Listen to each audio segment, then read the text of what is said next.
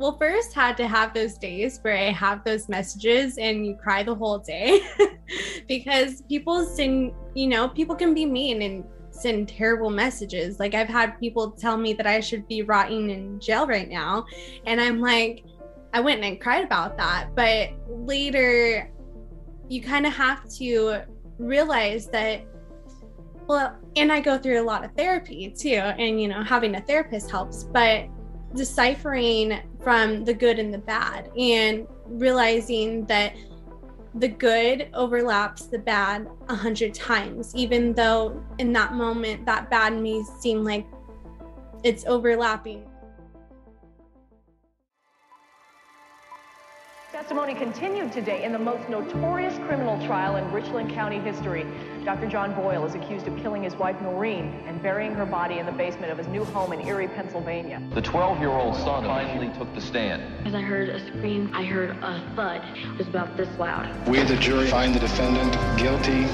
When I was 12 years old, my testimony sent my father to prison for murdering my mother. This podcast serves as a type of therapy and reconciliation for myself, and it is my hope that it helps anyone who has experienced deception, betrayal, and dark trauma. I'm Collier Landry, and this is Moving Past Murder. So as many of you reached out, you were curious to hear more of Tara Newell's story. So, and sort of the part two of our interview is, how did Tara move past murder or move past ending John Meehan's life? And so she's going to share some very unique perspectives and what her relationship is like now with his daughters and her family, and what was sort of the aftermath of all of this. So I'm pleased to welcome back to the program, Tara Newell. So, Tara, it's so great to have you back on the program. Thank you for agreeing to come back and sort of share your process with us. And I just met you last night, which was really cool. You did this true crime meetup that you invited me to. Yeah, thank you so much for coming to it. It was so fun, and just so fun to see like-minded people. And I feel like half of us also didn't drink, and we were at a bar. So it was like a fun environment. Yeah, and the sweet potato fries were amazing. Did you have those? I had like one or two. They were really good. I like them with ketchup, though. There wasn't ketchup there. I know. I was bummed. I asked for it. The guy didn't come back. Oh, well.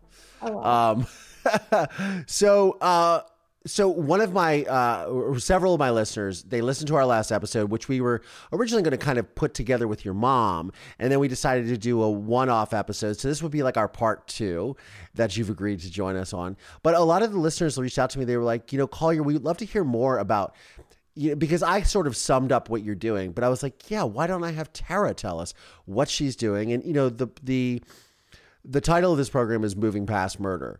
And obviously you're moving past something that was a horrific situation that you were put in, and you had to defend yourself. And, you stand really strong in that, and you've done a lot of really, really amazing work on yourself that you shared with me last night. And so I'd like to talk to you a little bit about that, what you'd like to share, how you went through all of this after John Meehan being in the hospital, having cash, which you shared with me. We had a nice little cry about. Tell us how all this happened. Okay, so, when you first initially go through the shock of everything, and I wanted to kind of convince everyone that I was okay and that I didn't need to be worried about and whatnot, but that wasn't the case. I had meltdowns, I had panic attacks, I was grooming dogs and working with dogs beforehand, and I couldn't do this job because my dog was with me in my attack and he was barking. So that became a trigger for me. And unfortunately, I would have these meltdowns as I was trying to work, and I just couldn't get it together. And then my sister and I kind of ended up getting in an altercation, and it got bad. And the cops were called, and they came, and they were just like, you guys just need to be separated. And I was just in a place where like I was triggered, and she, sisters and brothers, we fight, and Sure. My sister and I were 15 months apart in age. So it was like it was a lot that we had to go through and process. So it just wasn't healthy to be all under the same roof.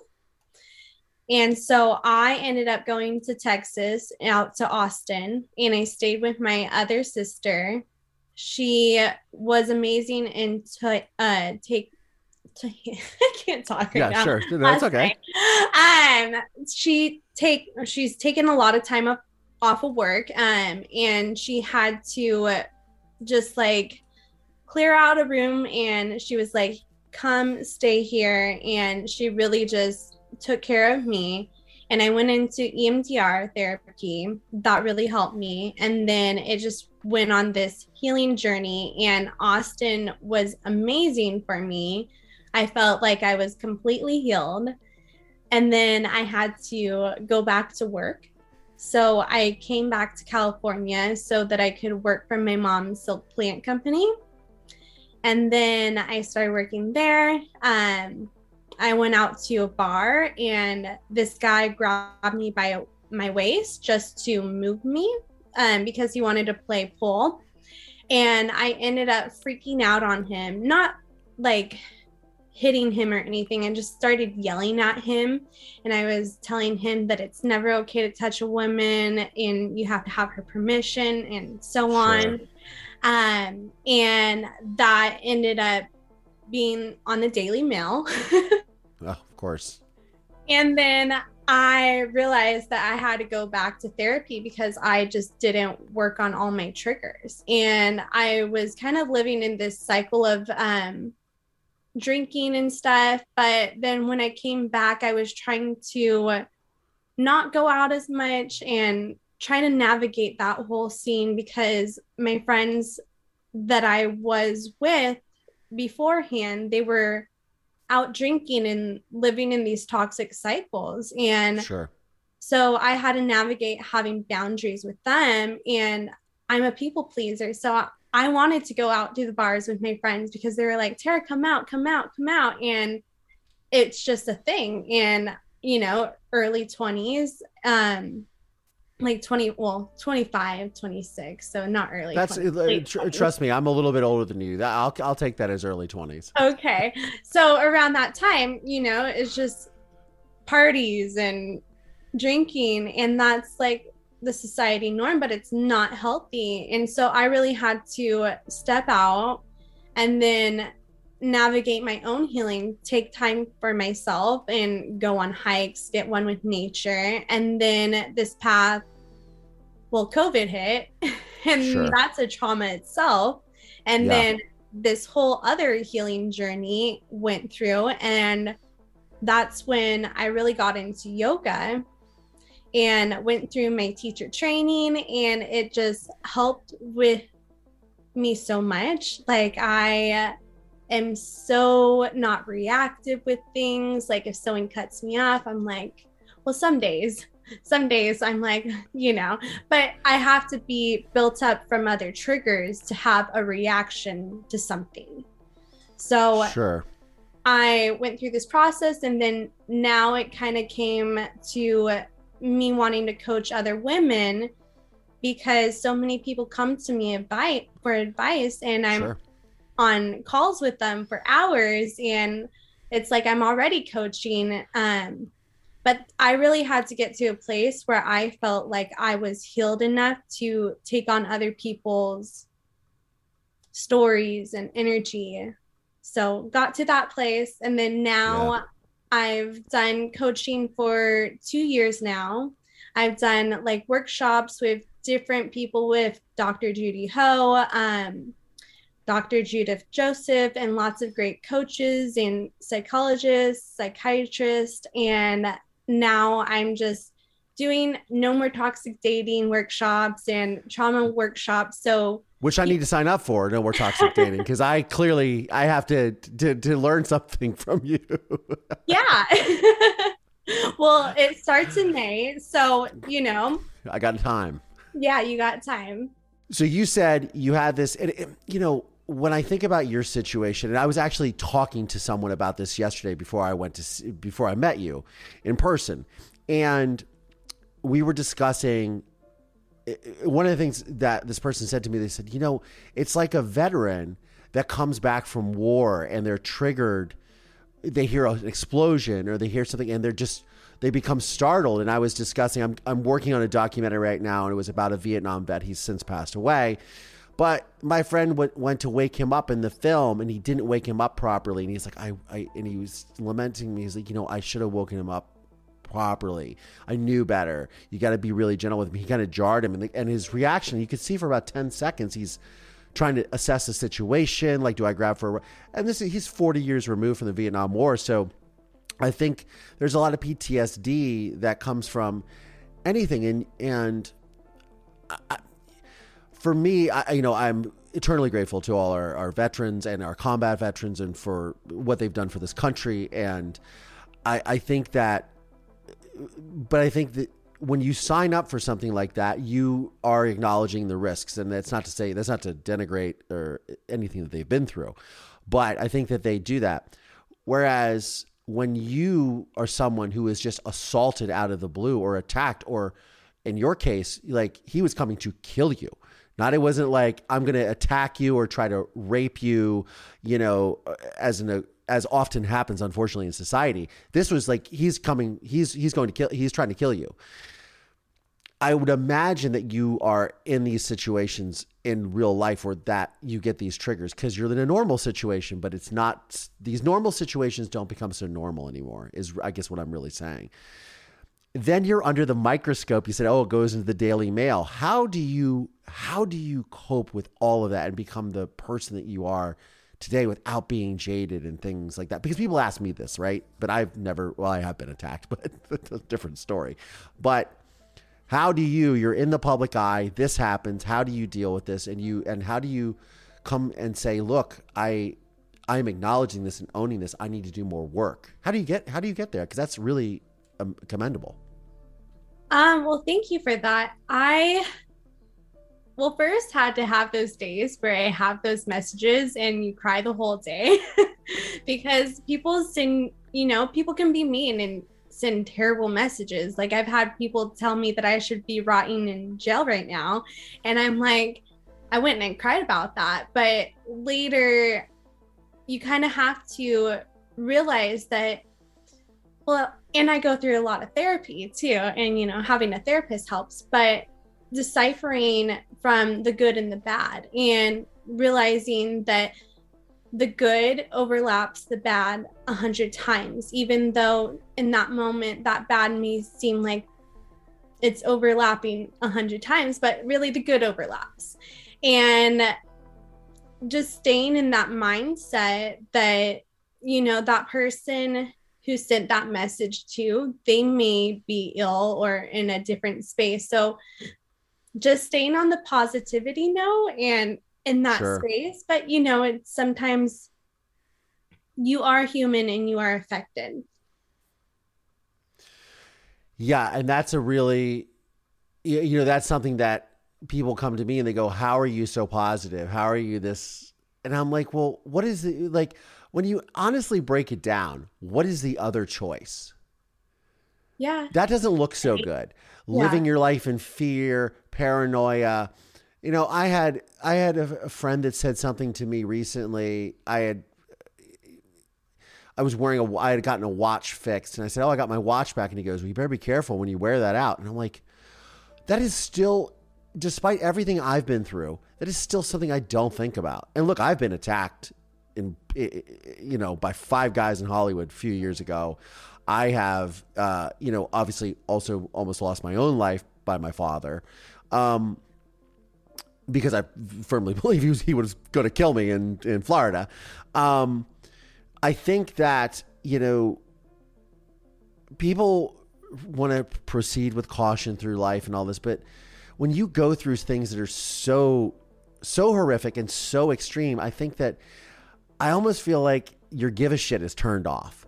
Yes. So, talking about last night, there was even someone that is in the true crime space that witnessed a murder or witnessed, I didn't get her story completely, but you know, she is around murder and is living in that space. And instead of like being positive about the situation, she wanted to go confront the guy. And, you know, I feel it's important to also do that, but to not live in that resentment and to not live in that hate. And she was just living in that cycle of like, nothing good is going to happen. And I felt so bad for her in that moment, because when you truly believe that, then you create all these negative thoughts, and then you live in that like stuck cycle, and you're in your home and you're the person that doesn't want to come out of your home from trauma. And Sure.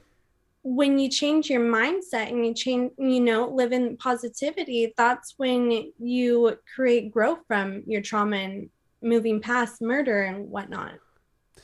Yeah, and and also, you know, I did a TED Talk, and I was talking about that. I feel that one of the ways to lead yourself through trauma is also being like of action, or being of, like in your case, you're being of service, you're helping other people. I mean, I feel with me doing this podcast, I'm being of service, obviously, exposing parts of my life that nobody gets to see, and reading letters from my father, talking to great individuals like yourself, and sharing these stories of hope, and to really share the message that no matter how bad things get, there is, first of all, there's always somebody that's got it worse than you.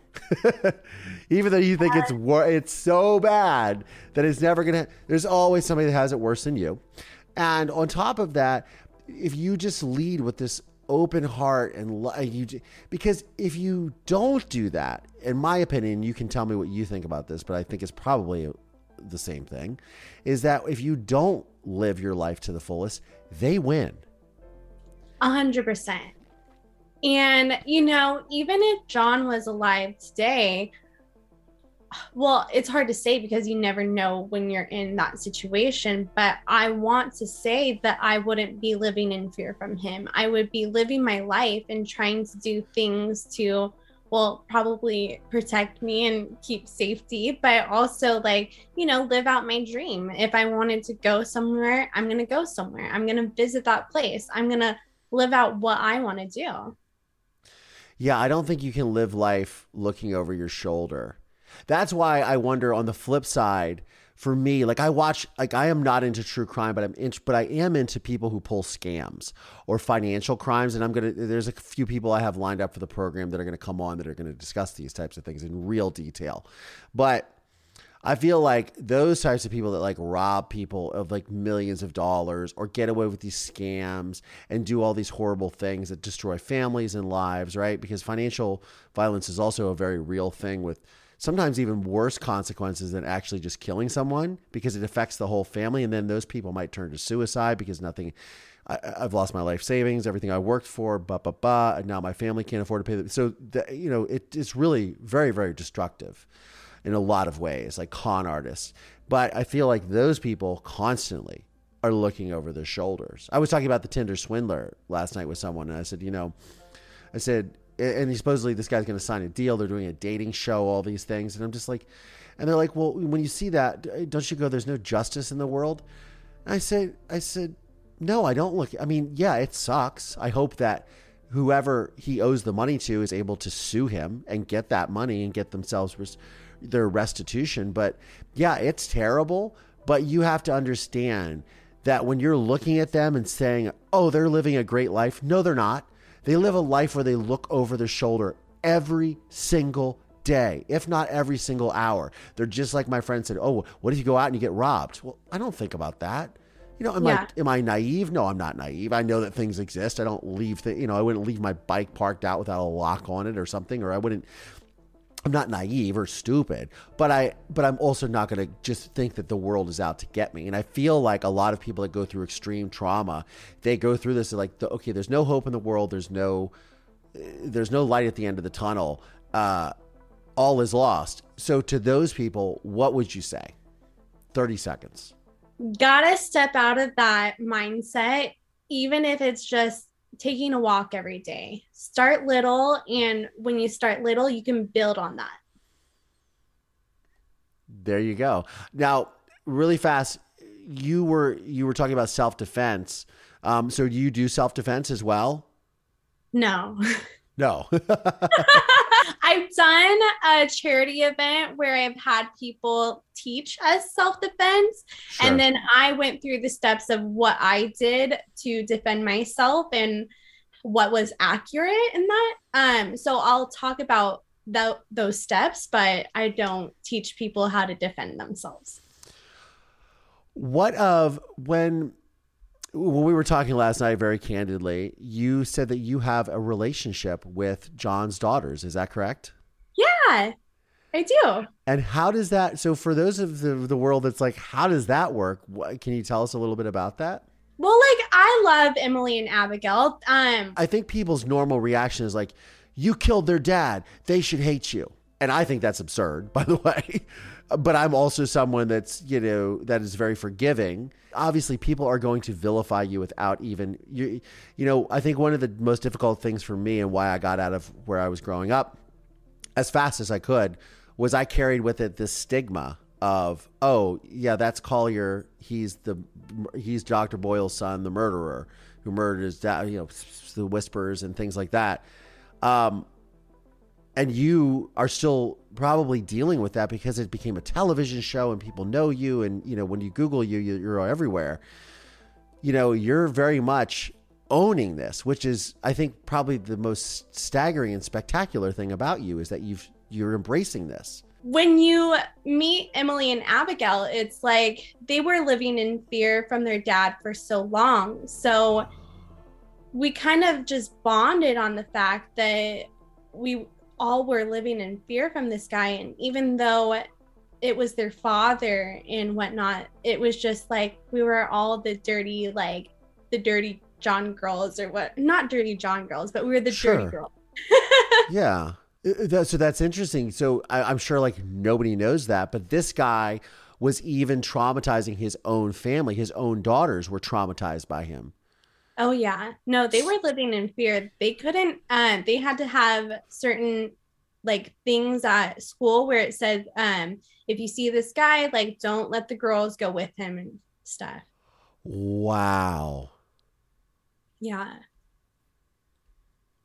That's crazy. I mean, that's wow. So you're almost in a way, you sort of saved them from because they would have dealt with that their entire life probably. Yeah. I in a sense I did. I don't like to like say I saved people and like be no, like no, of course, no. But you ended it. You ended the cycle of the chaos for so many people. So one of the things like I've always been obsessed with is why I made A Murder in Mansfield and why I got into filmmaking in general was I was obsessed with understanding the consequences of violence and the ramifications of it. But here is something that was violent, but it actually had a positive ramification because it ended so much suffering for those around him. Yeah. Well, that's part of like my belief system, Sure. You get what's coming to you. And if you believe that good at the end of the day over defeats evil, you're going to win. And if you have those good thoughts and that good mentality, you're going to be happy. And you're happy. I think so. Well, it's a work in progress, right? For everyone. Yeah. Tara Newell, thank you so much for coming back to the program. Probably going to bug you again, I'm sure, because I know I'm going to see you again. So, this has been really great, and I want to thank you for really taking the time because this really impacts my listeners, and they just love hearing these stories because you are, much like myself, someone that I think people look up to and go, hey, if they made it, I can make it too. And I commend you for being that person. Thank you. I do too. That's great. Now, really fast, where is Dixon? Dixon, come here. For those of you who don't know, Dixon is Tara's doggy. Come here. And he's adorable.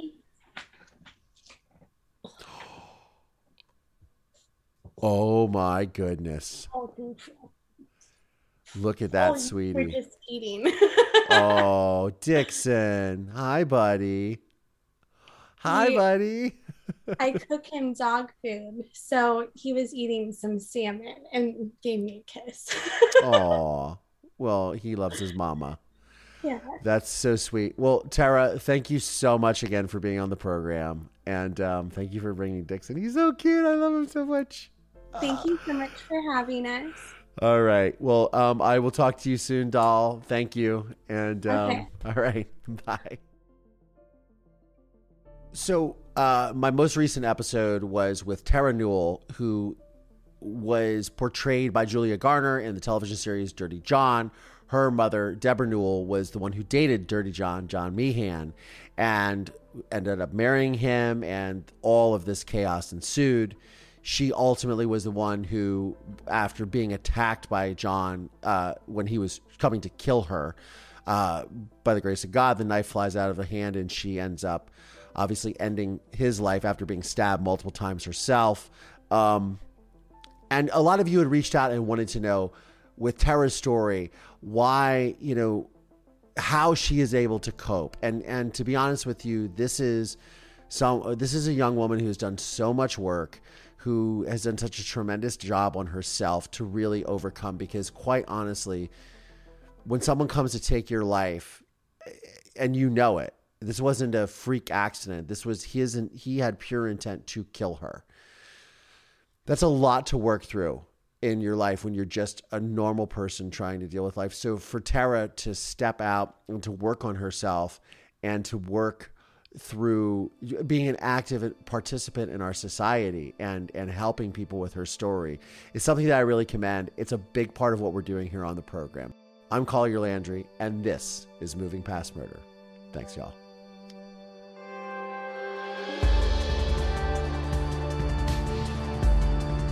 This podcast is made possible by support from listeners just like you.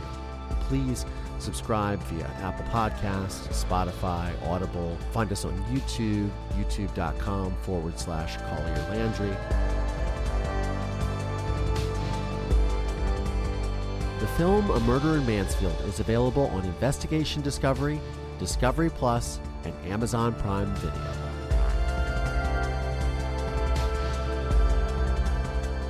This podcast is a production of Don't Touch My Radio in association with RSA Entertainment. Please visit mpmpodcast.com to show your support today.